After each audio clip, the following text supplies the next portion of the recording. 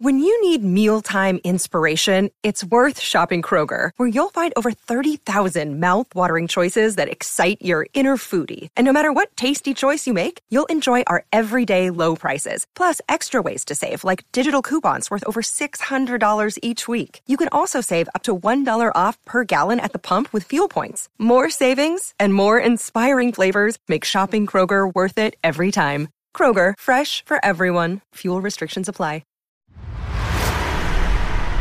The night may be long and the dark may be deep, but the answers are there to be found.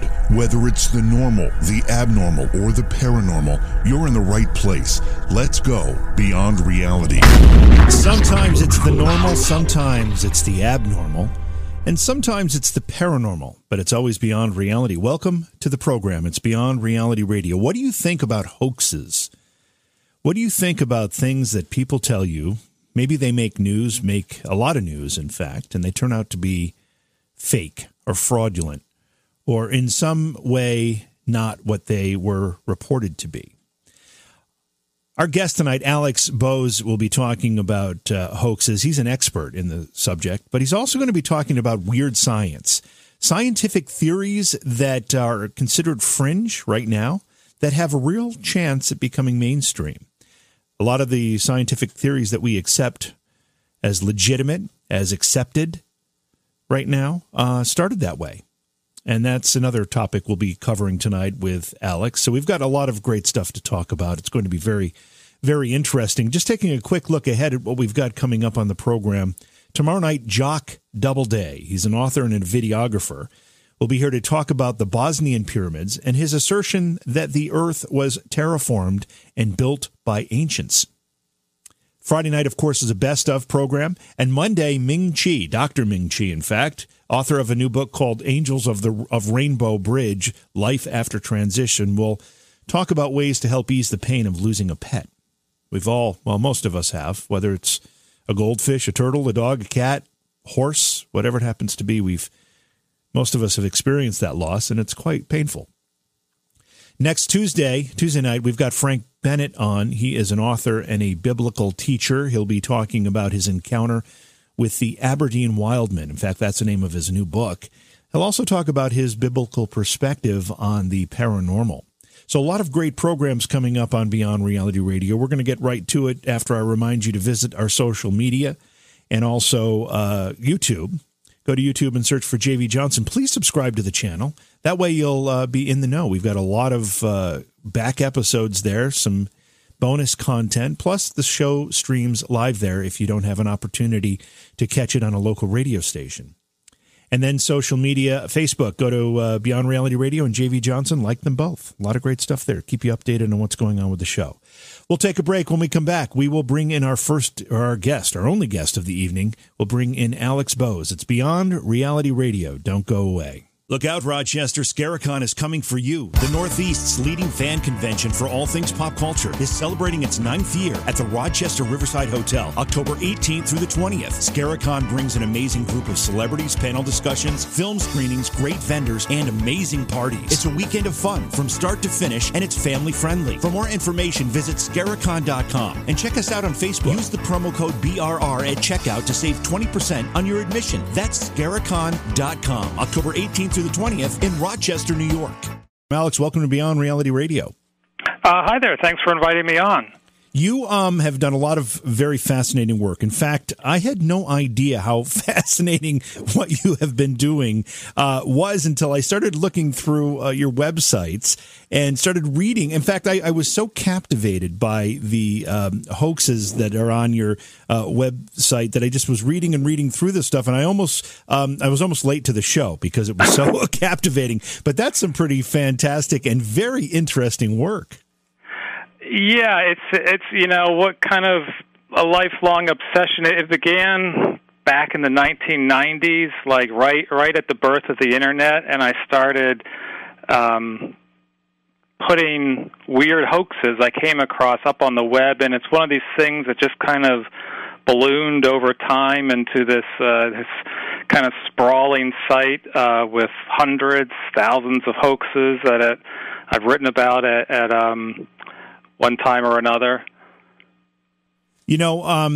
It's really interesting stuff, and I can understand how you develop a natural curiosity. But not everybody goes to the extent that you have to seek out these stories and publish them in one form or another, whether it's in a book form or on the web. What was the real catalyst for you to take such an interest in all of this? I'm a knowledge junkie for a start. So some people, they're like pack rats for information, and I'm like that. And once I lock onto a topic, I just can't really help myself. I research it and want to know everything about it.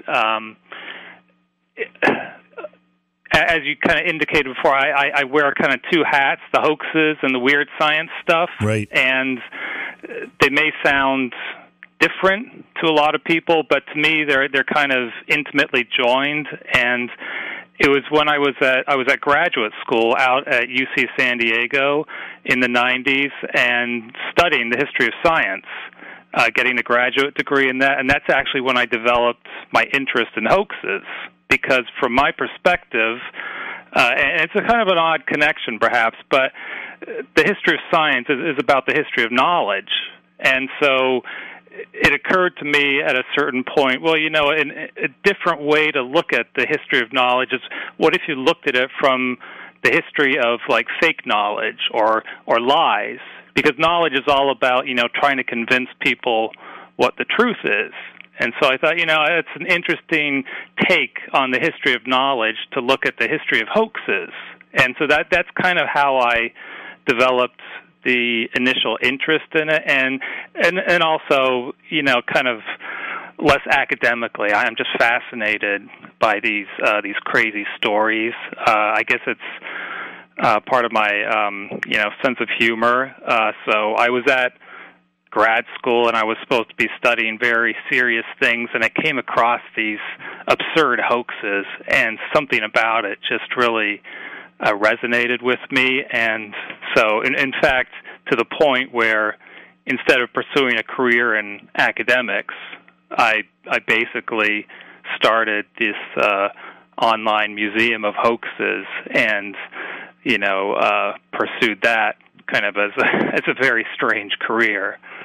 Well, it doesn't surprise me at all, because I find the same fascination. I didn't realize how fascinating it was or how much interest I had in the topic until I started reading through your website. Now, you are the quote-unquote curator of the Museum of Hoaxes, but the Museum of Hoaxes is a virtual museum, right?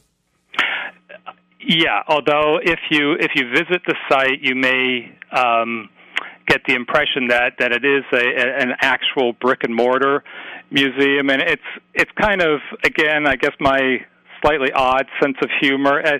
As I developed the site over the years, it occurred to me that it would be funny if I pretended that it was, the Museum of Hoaxes was an actual museum. So, this site reporting about hoaxes was itself a hoax. So, it's kind of a meta hoax, if you will. And so, for instance, on my website, I think I give people directions on how to find the museum in San Diego, and I say, you should drive along the I-5, drive north, and look for the giant floating jackalope by the side of the highway. And obviously, nobody has found the museum yet because there's no giant floating jackalope off the I-5.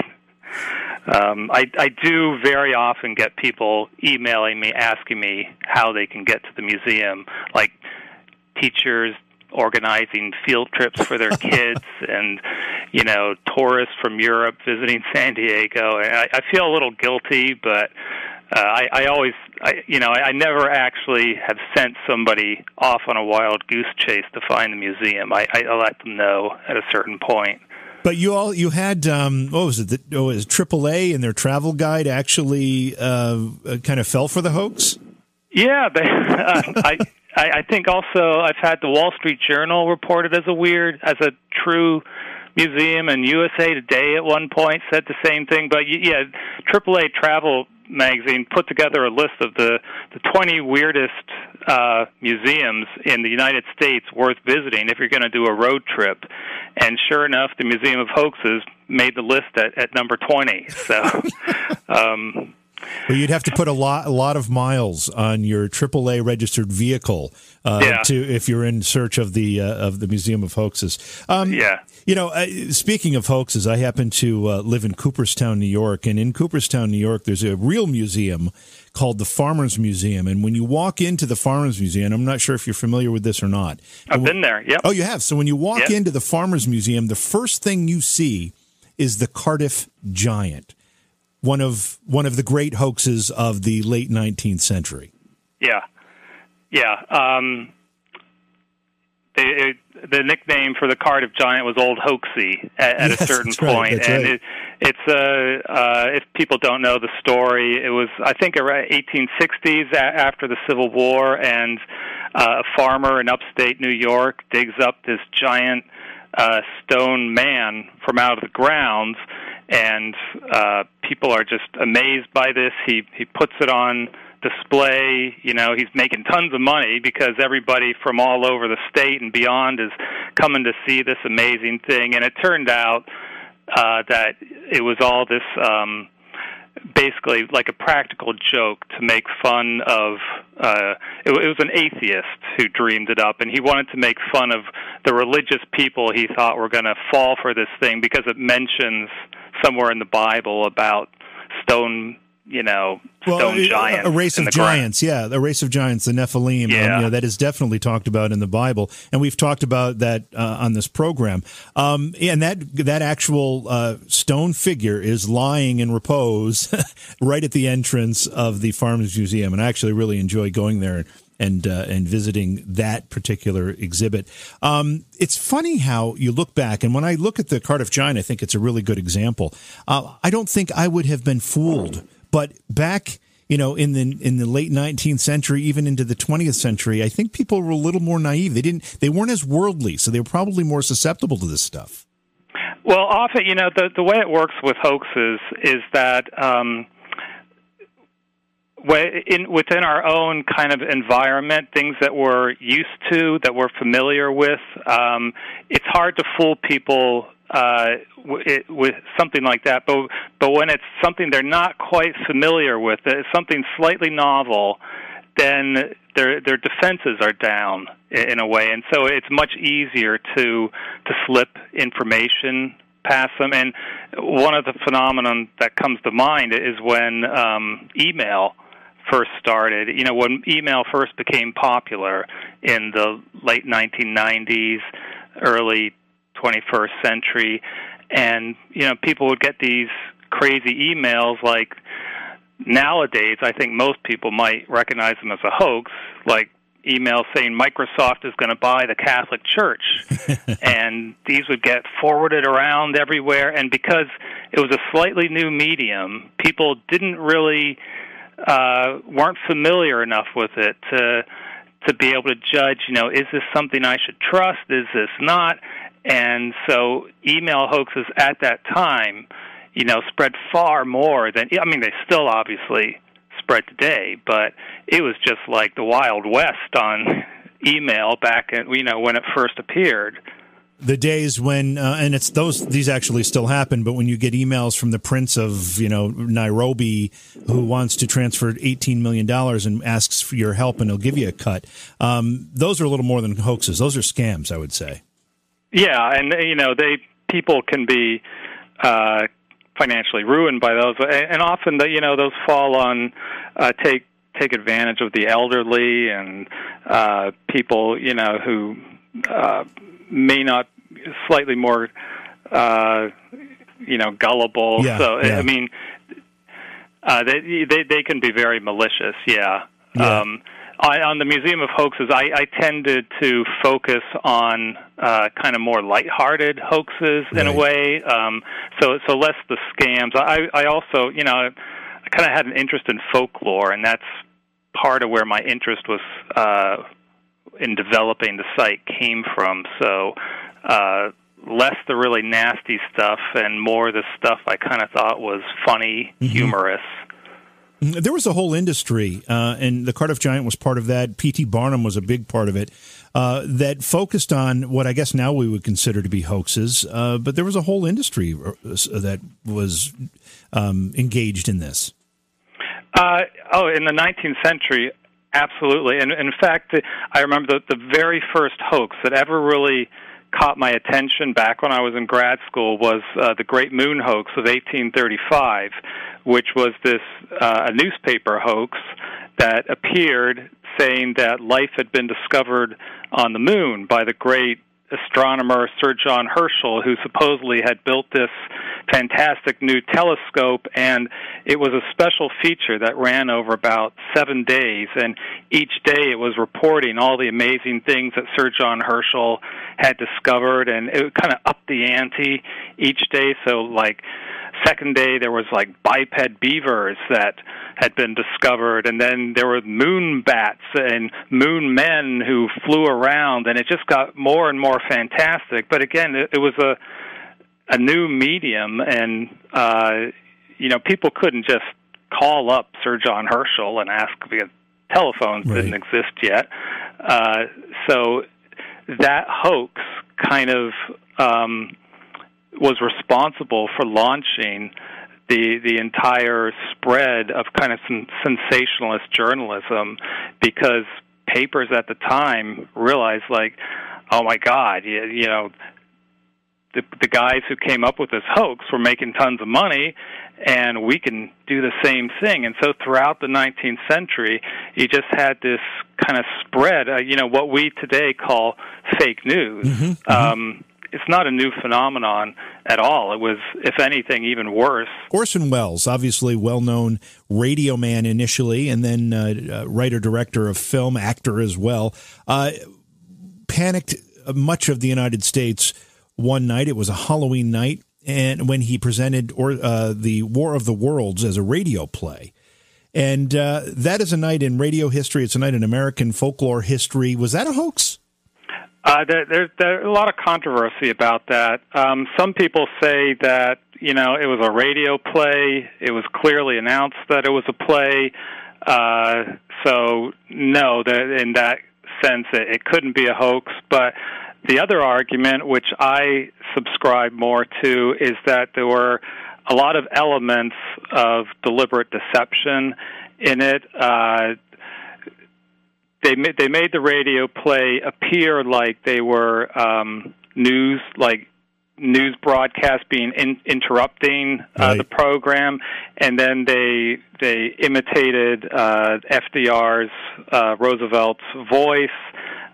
So to most people had never, again, it's a new medium, a new kind of technique that Orson Welles was using, and people were legitimately confused. And I think he had to know that that was going to deceive people. Now, I don't think he had any idea that it was going to be as successful as it turned out to be, but I do think that he intended to fool people. Yeah, I think that's a great point. I was looking through many of the other hoaxes that you have listed on the website, hoaxes.org, and some of them stood out to me as pretty interesting. And I'm assuming that some of the entries you have there are, I guess, maybe debatable as to whether or not they're hoaxes or not. Some people might fall on the hoax side, others on the non-hoax side. One of those is the Shroud of Turin. I noticed that there. Do you consider that to be a hoax? A lot of controversy, and I do, because I think the simplest explanation for it is that it was a medieval fake, and that's what the church back in the Middle Ages decided, and they were kind of closer to it than we were. So to me, that is the most logical explanation. But I know there's. One of the problems is that it's really hard to examine this thing, because the church doesn't really make it available, so that deepens the mystery quite a bit. And, people go back and forth saying, well, how did this image get on the shroud? But I from my experience with studying hoaxes, is you should never underestimate the ability of a hoaxer to come up with a fake.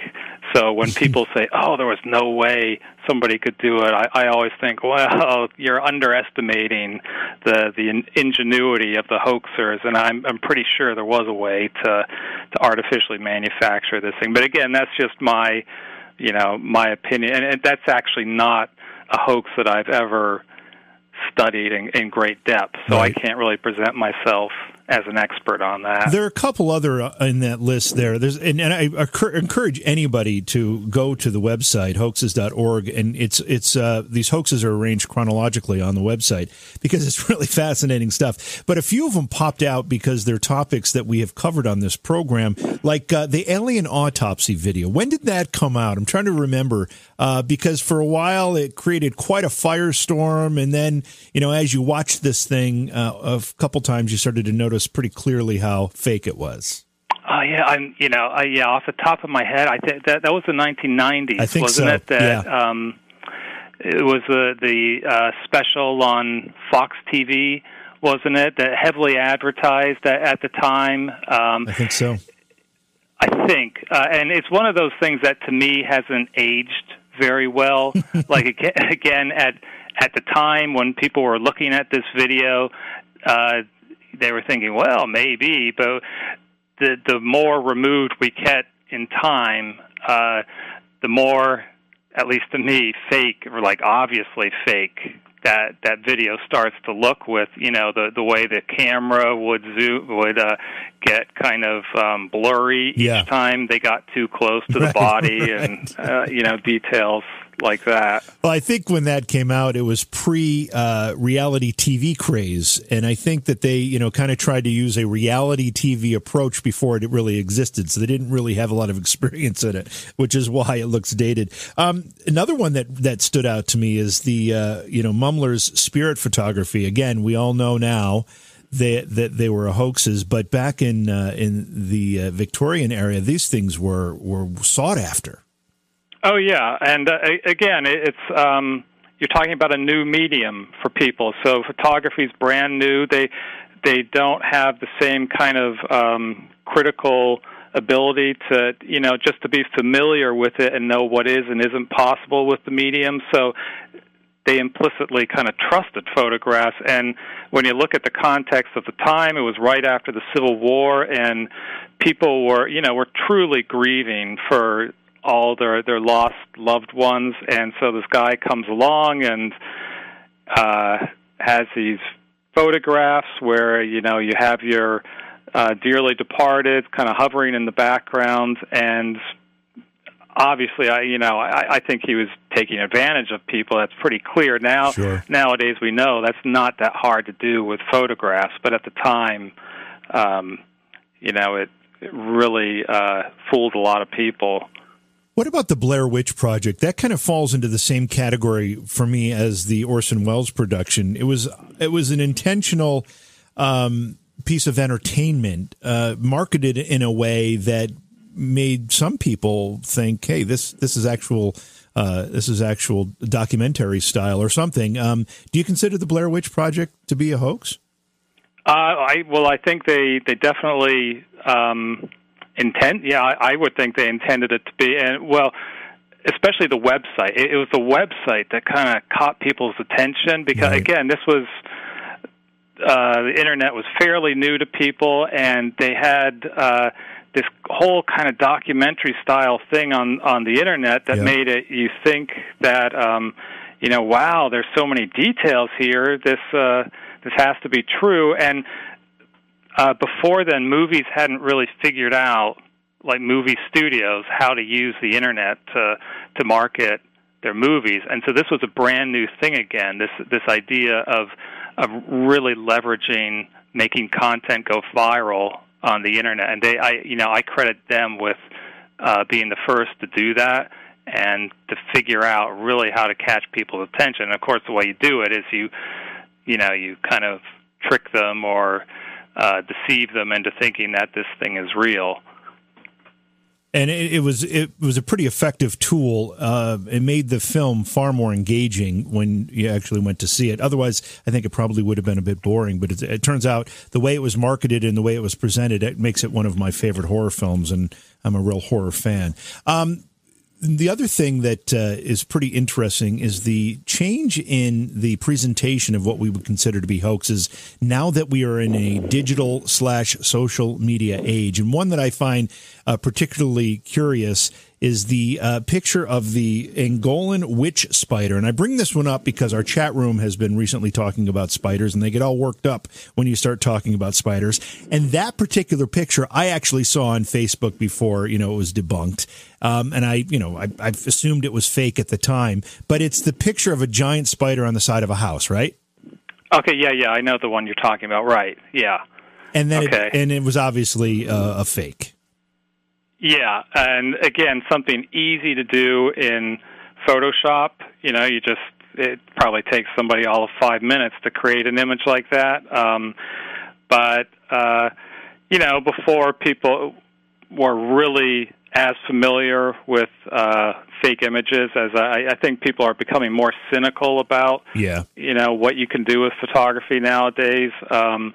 It seems to me that these kind of viral fake images spread a lot more widely back in the early days of the Internet. What you get a lot today, I see, are miscaptioned photos where the image itself will be real, but people will just put a fake caption on it to give it a different kind of spin, and not so much the kind of actually digitally altered stuff that like the Angolan spider. Some of them make you chuckle, and I can completely appreciate what you said about trying to find the lighter side of these things, because when you look at some of this stuff and you realize that people actually fell for much of it, and again, different time, different perspective in many of these cases, it makes it a bit humorous.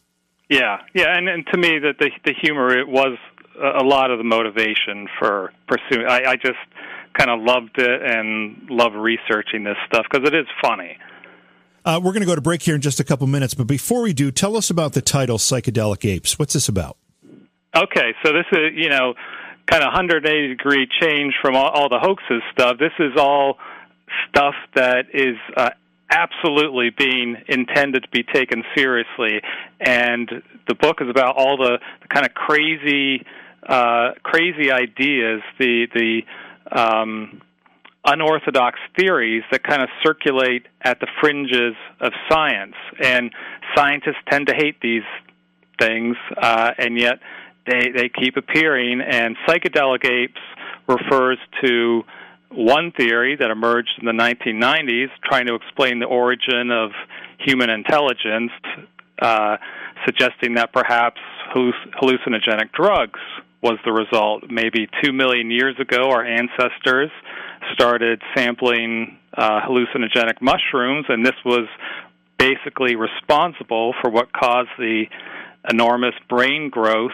that started happening 2 million years ago and resulted in today us having basically one of the largest brains, the largest for our body mass in the animal kingdom. So the book is full of these kind of crazy ideas, all of them intended to be taken seriously. And basically the book tries to explore, what kind of argument could be made for these. Could there be an actual case for these crazy arguments that scientists occasionally come out with? Alex, the title, Psychedelic Apes, you told us why, or what it was about. Why did you decide to write this one? Okay, so the story actually is there's a genre of science books. They're sometimes called big history. They're the type of science books that kind of give these grand, sweeping narratives of the history of the cosmos. Bill Bryson has written a very popular one, which was called A Short History of Nearly Everything. And they typically start with the Big Bang, and they'll take you through the entire history of the cosmos, how the galaxies formed, then life formed on Earth, and then right up to the origin of man. And so you get this kind of sweeping synthesis of the scientific answers to all the big questions in the universe.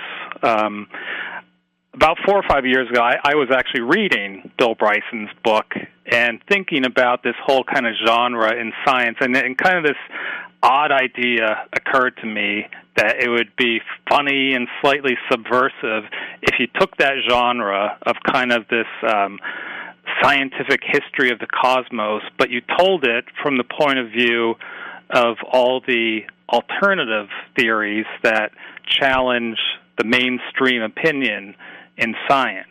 So you would essentially turn that whole genre upside down on its head. So instead of kind of showing how science has all these nice, tidy answers to all these big mysteries in the universe, you would essentially complicate everything and try to constantly raise questions and ask constantly, is the universe perhaps really far stranger than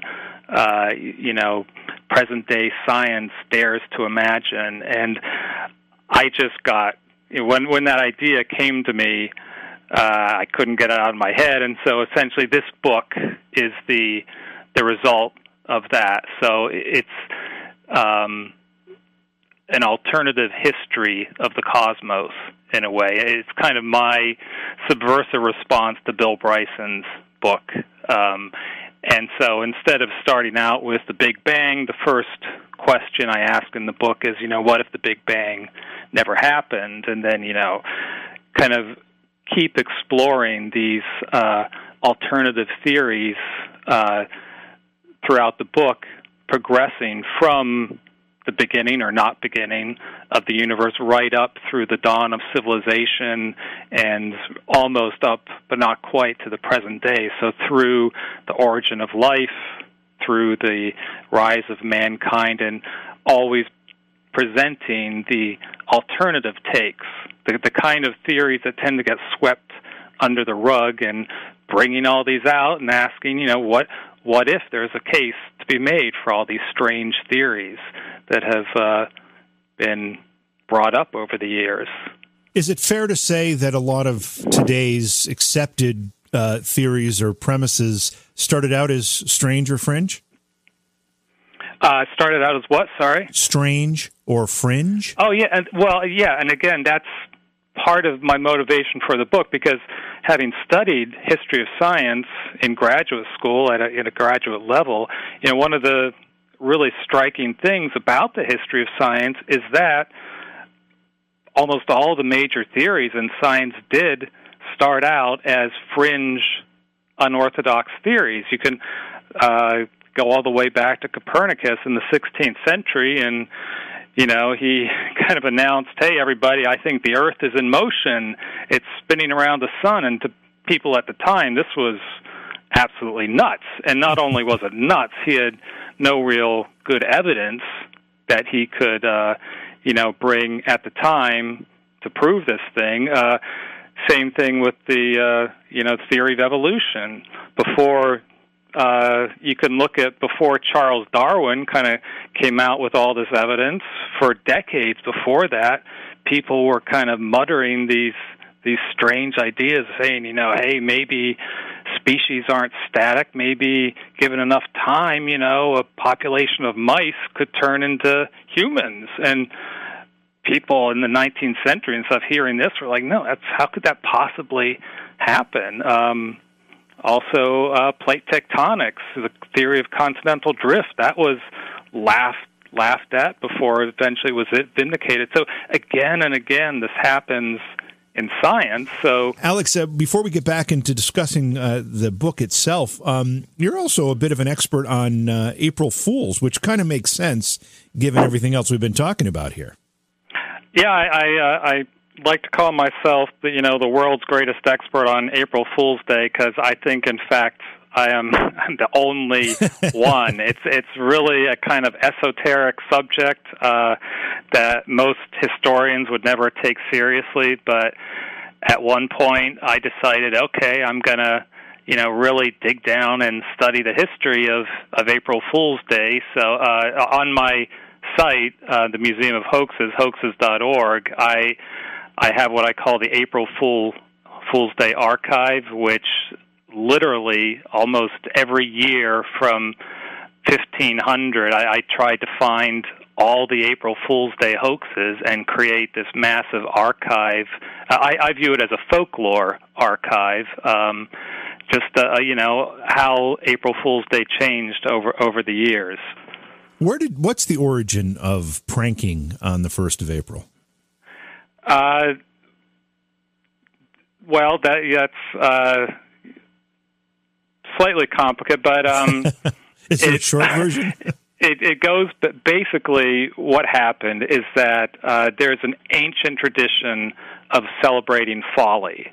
And this goes back to pagan times, and folly was considered kind of one of the forces in nature that you had to respect, because it was, folly was basically the same as chaos, and you had to recognize that chaotic things happen, and that folly but it could be a force either for creative change or destruction.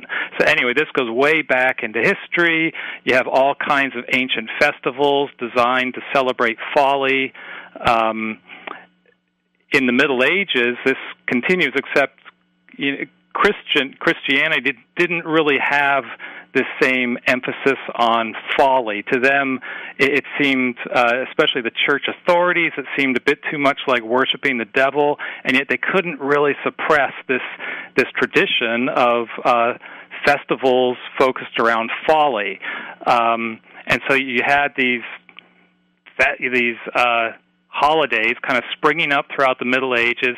Finally, they kind of put their foot down to try to suppress it, and then what happens in around the 16th century, it kind of springs up again, but this time it takes a secular form. So all the kind of religious over-trappings has been stripped from it, and it becomes just this very much resembling the older kind of festivals of folly, but now in a purely secular form. The church is fine with that, and that's kind of where we continue to get April Fool's Day to this day. So obviously something about it resonates with people because it's such an ancient holiday.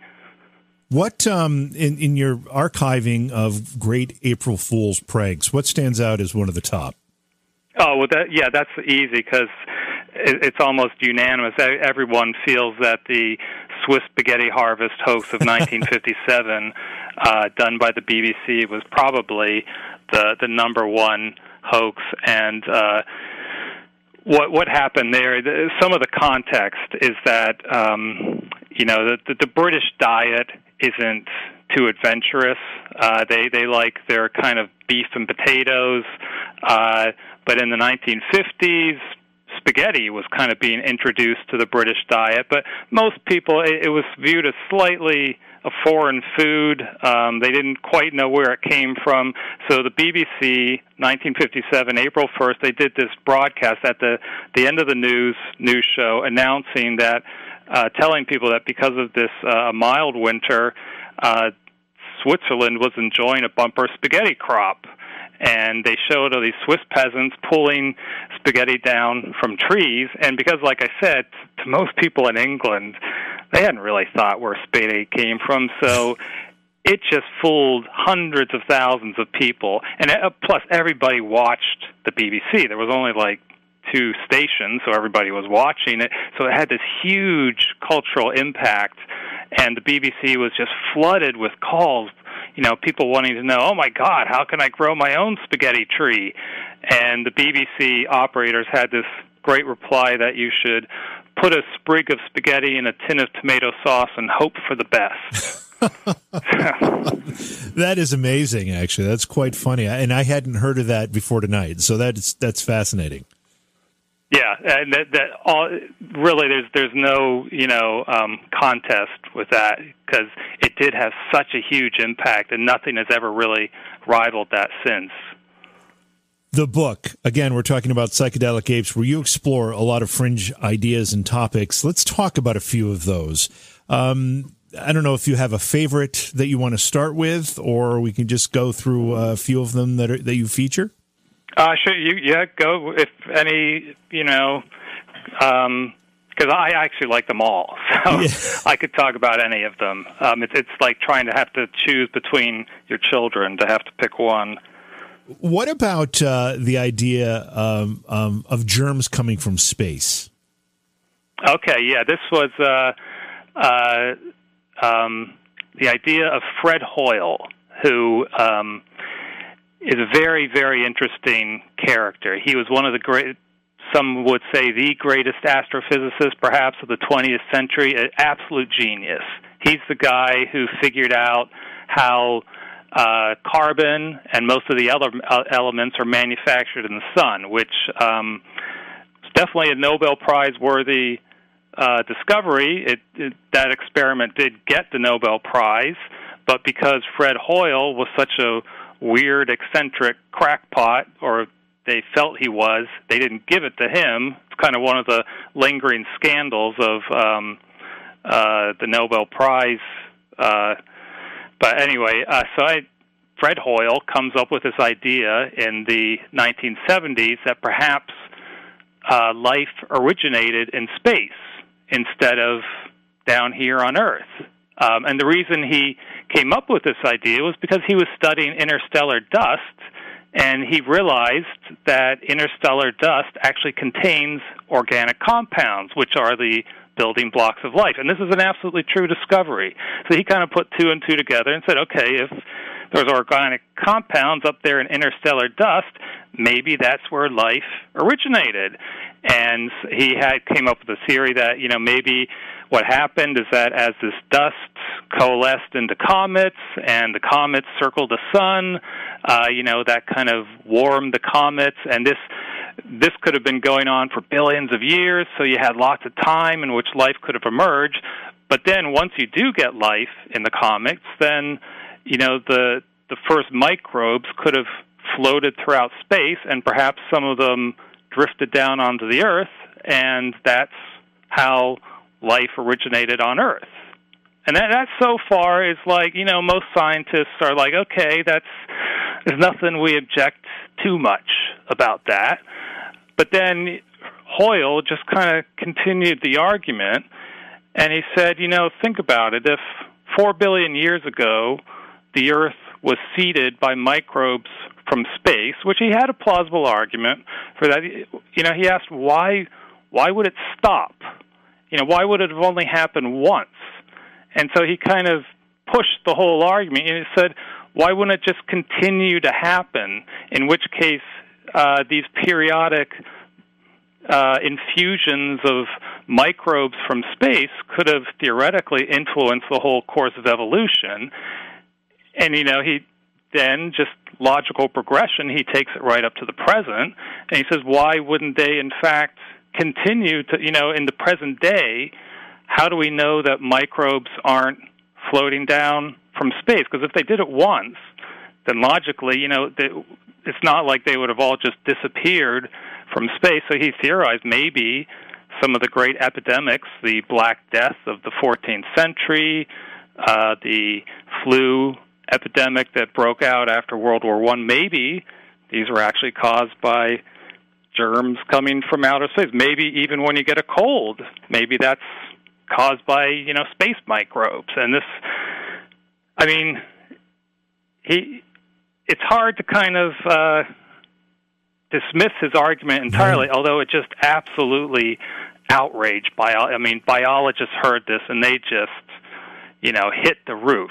And really, this is one of the reasons why he was denied the Nobel Prize, because he was coming out with what scientists felt were outrageous ideas like this. Why does it seem that in some occasions that a group of people, scientists in this case, who are dedicated to finding the truth, seem to be so closed-minded at times?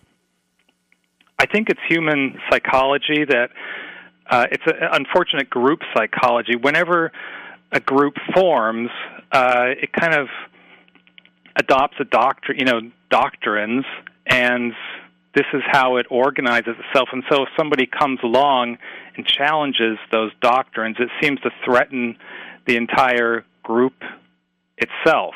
And so, it's unfortunate how this happens, but you see it beyond science. Obviously, you think of like the Catholic Church over the years and would be burning heretics and people they thought were witches or anybody that. So it's a recurring phenomenon throughout human history. So it's not just science, but perhaps. Yeah, but scientists are dedicated to finding the truth. I wouldn't say religions are dedicated to finding the truth. They're dedicated to their doctrine. Yeah, and what happens in science is that there's a lot of big egos in science, and the way you win status in science ultimately is by coming up with a great theory. I mean, we don't tend to, in popular culture, we don't remember the scientists who were great at data collection. We remember Charles Darwin, who came out with the theory of evolution, or Copernicus, the heliocentric theory. Having a great theory is how you make your name in science.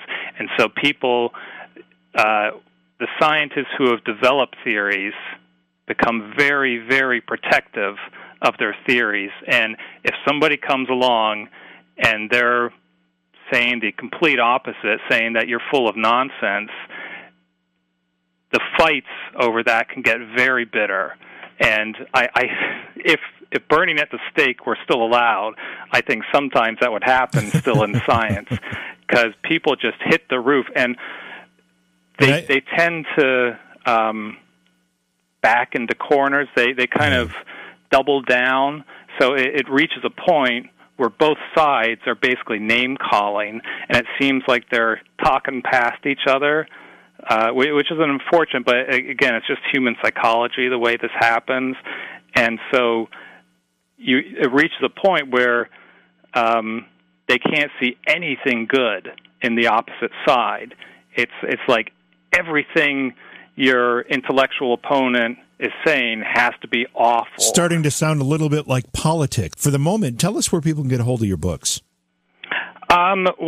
Okay, so currently it's published in the UK. So if you happen to be listening in the UK, maybe on the internet, then it's easy. In bookstores, online, it's published by Macmillan. You can go to panmacmillan.com.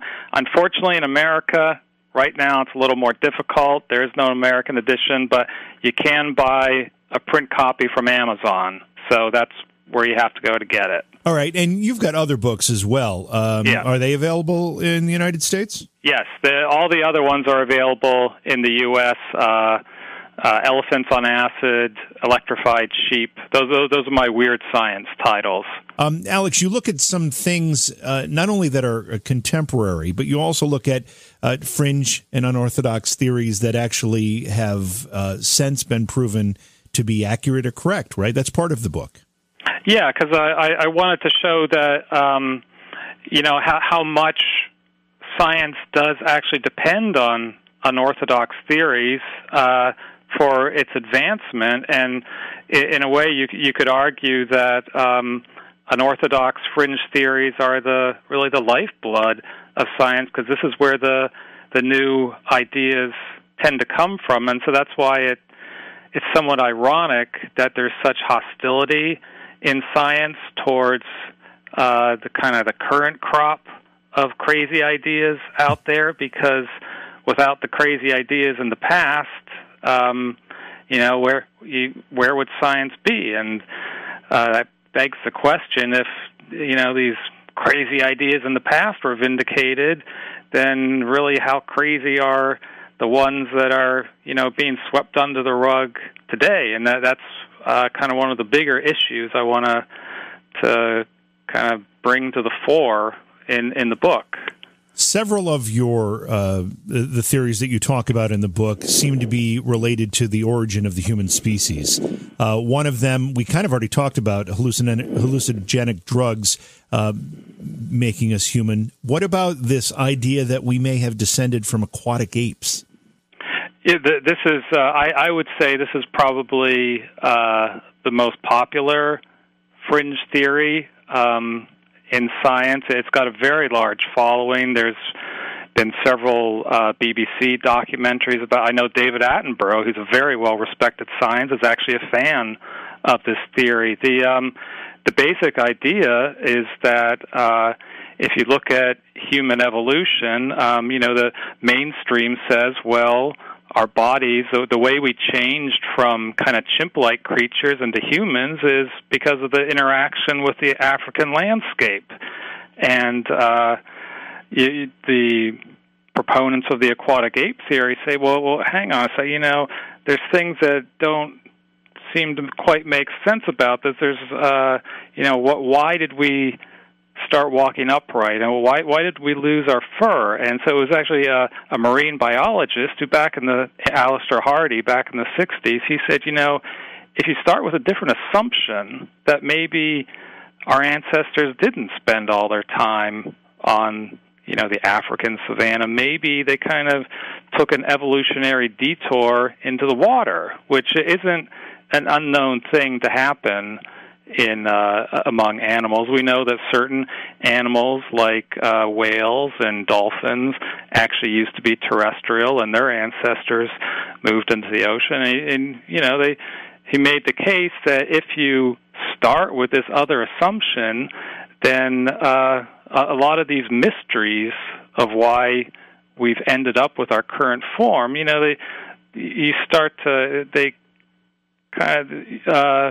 other arguments start to make sense. For instance, why did we walk upright? Well, perhaps because, when chimps wade into water, they naturally stand upright. So if they're kind of looking for marine resources, it would be a huge selective advantage for creatures to stand upright.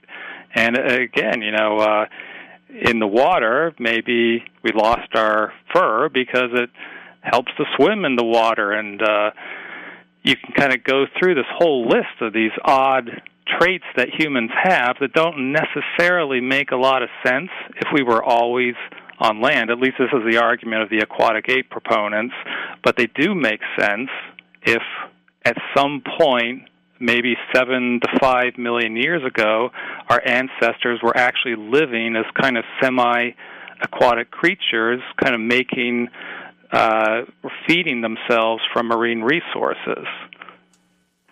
This is one that I'm a little confused about. This idea that Jesus was really Julius Caesar. Are we saying that is the idea here that the historical figure that we have come to know as Jesus is just a telling of Julius Caesar? Or are you saying that there was some kind of misidentification? Okay, well, it's not me. No, it's not you, right? Yeah, it's not you. I just explained the theory, so I'm not necessarily endorsing any of these theories. The idea with this one, that Jesus was Julius Caesar, is that Julius Caesar was actually worshipped as a god in the Roman Empire. So when he was killed, the Roman Empire endorsed an imperial cult about him, and the official story became that he rose up into heaven, and so even though he had been murdered, he kind of, by ascending into heaven, he vanquished his enemies in that sense. And so the theory is that when you start to look at Jesus versus Julius Caesar, a lot of strange similarities start to crop up. And so maybe the story of Jesus was actually an attempt to kind of transpose the Julius Caesar story into a Jewish setting, because maybe they were trying to popularize the cult of Julius Caesar in Judea, and somehow things got mixed up, and they retold the story slightly, and so the Julius Caesar story about how Julius Caesar rose into heaven, et cetera, became the Christian story. That's the basic idea of that theory. We have a little less than 10 minutes here, and there are so many of these ideas that you presented in the book. Were there any that you didn't include because maybe you felt they were too controversial? Well, I went ahead and included the Julius Caesar, Jesus, Julius Caesar, and that perhaps is the most controversial. So I would say, no, I can't really think. And also, perhaps I should have held back a bit more, but my tendency is that, well, there's no harm in discussing it. I don't need to endorse these, but, just air the argument, and people can decide how they want. Another controversial one I put in there was this theory that perhaps humans descended from a pig-chimp hybrid, and that just, outrages people for somewhat obvious reasons, but there is a guy at the University of Georgia who has developed a whole theory that maybe because, our skin is somewhat similar to pigs, and so he has this theory that 7 million or so years ago, maybe there was a mating event, and that's how we acquired all these kind of peculiar, un-chimp-like characteristics that we have. Well, we do know there are very close DNA similarities, so maybe there's something to that. Did you apply any type of litmus test to these as you were deciding whether to include them or not, in the form of they were close to being maybe on the edge of something that might be accepted by science, or did you not concern yourself with that? What I wanted is to have people who were actually kind of fully credited. They didn't have to be scientists. Most of them are fully credited scientists, but I wanted people who were clearly knowledgeable about the subject, so they couldn't just be dismissed as being ignorant. That was one of my main concerns, because there are, you can find strange theories that people come up with, and it's not clear that they really mastered the scientific literature or even looked at it at all, and to me that was maybe too easy to dismiss. So I wanted people who clearly often were top of their professions, and they come up with stuff that their colleagues think is just nuts. And to me, that seemed more interesting, so they couldn't be as easily swept under the rug. I think this is probably a good one to be the final example of what you've got in the book there. But what about this notion that humanity is getting dumber? I think in some ways humanity is getting less informed, but I don't know about dumber. But what's this one? Okay, this is one I will go on record that I'm very tempted to actually believe in, and because there is somewhat compelling evidence for it. Around the turn of the 21st century, paleoanthropologists, people studying human bones, human skeletons, they realized that if you compare the size of the human skull over throughout history, our ancestors back 20,000 years ago actually had significantly larger brains than we do now. And this is not a fact that is disputed or controversial in science. This is fully accepted. The question is, why have our brains as a species shrunk by almost 10% in the last 20,000 years? And when you say that may not sound a lot, but it's about the size of a tennis ball of brain that our species has lost in the last 20,000 years. So the obvious question is, why has this happened? One answer, perhaps the obvious answer, is because we're dumber. How can as a species we have lost that much brain and yet still be as smart as they were back then? And the argument goes that the reason our brains have started to shrink is because of the adoption of agriculture. And basically, that allowed communities to develop. Essentially, it protected the human species from the severity of selective evolution. So with agriculture, we essentially had a safety net. And so the dumb people, to put it harshly, weren't dying anymore, which means that we we started to essentially get dumber. There's also an argument from genetics, again pinpoints agriculture and says that the intellect is a very fragile, hard thing to maintain because so many genes go into it, and so it's without the selective pressures that existed before agriculture, that inevitably mutations are going to start building up and the intelligence is going to suffer. You is the book, you said it can be purchased through Amazon, but it's being published in the UK. Will it be more widely available here in the United States at some point? I hope, but right now I'm not sure. I can only hope. Yeah, but people can get it on Amazon. Can get it on? Yeah. What's next on your list? You've got a lot of projects, a lot of irons in the fire. What's next? I'm thinking. Well, I've done now 3 books in a row about weird science, so I'm thinking of going back to a book about hoaxes. That's my plan. Are there any modern day hoaxes that have captured your attention? Let me. I didn't mean to put you on the spot there. Yeah.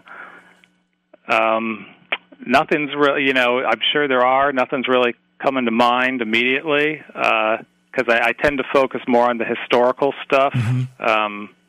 Yeah, sorry, I'm not. No, I'm kind of blanking right now. That's okay. I caught you off guard with the question, but in the age of Facebook dominated information, I guess is what we call it, or even Google dominated information. There's a lot of things flowing in front of people's eyes, and I would say a darn good percentage of it may not necessarily be hoaxes as much as it's just disinformation, but there's a lot out there. Yeah, it's one of the ironies of the Internet is that the Internet was supposed to, be this great tool for educating people and putting information at their fingertips. But what we always learn is that the more information you have, the more misinformation you have also. So the two seem to go hand in hand. So that forces people to be kind of more critical consumers of information. It puts all the burden on you as the individual reader to have to figure out what's true. Alex, it's been a really, really fascinating time. You have a couple of websites. Is there one for the museum specifically, or is that hoaxes.org? Hoaxes.org is the museum. Okay, so you've got hoaxes.org and also weirduniverse.net. Anything else you want to send people to? That's it. Those are the 2 of them. Thank you so much for being here again. Great conversation, a lot of fun. I appreciate your time. Okay, thanks for having me. Don't forget, a lot of great things coming up on the weekend of October 18th and 20th in Rochester, New York. Scaricon will be there. A lot of great celebrities will be on hand, panel discussions, a whole film festival. About 50 never-before-seen new films have been submitted into the festival. Actually, many more than that have been submitted. About 50 will be shown. There will be great vendors, especially if you're doing some Halloween shopping. Hotel rates are there's a special group rate for anybody attending Scaricon. Just go to the website, scaricon.com. Very, very easy to get information. Some of the things that you will be able to see is a Phantasm cast reunion. Remember the movie Phantasm? I love that film. You like that one, right? Oh, it's great. Yeah, it's a good one. 1979. It's the 40th anniversary of that film. The director, writer, plus 4 of the cast members, original cast members, will be there. There's also going to be a reunion. I don't know if you call it a reunion because it hasn't been that long, but the movie Terrifier, which is a Netflix film about with an evil clown in it, kind of on the heels of it, but I think it was actually a better villain than Pennywise, at least in the most recent version. I don't know. Art the Clown. Art the Clown, yeah. Oh, and karaoke. Art the Clown did the most amazing karaoke. Yeah, at the Saturday night party at Scaricon, there will be a Scarioke performance by David Howard Thornton, who played Art the Clown. Anyway, a great weekend ahead.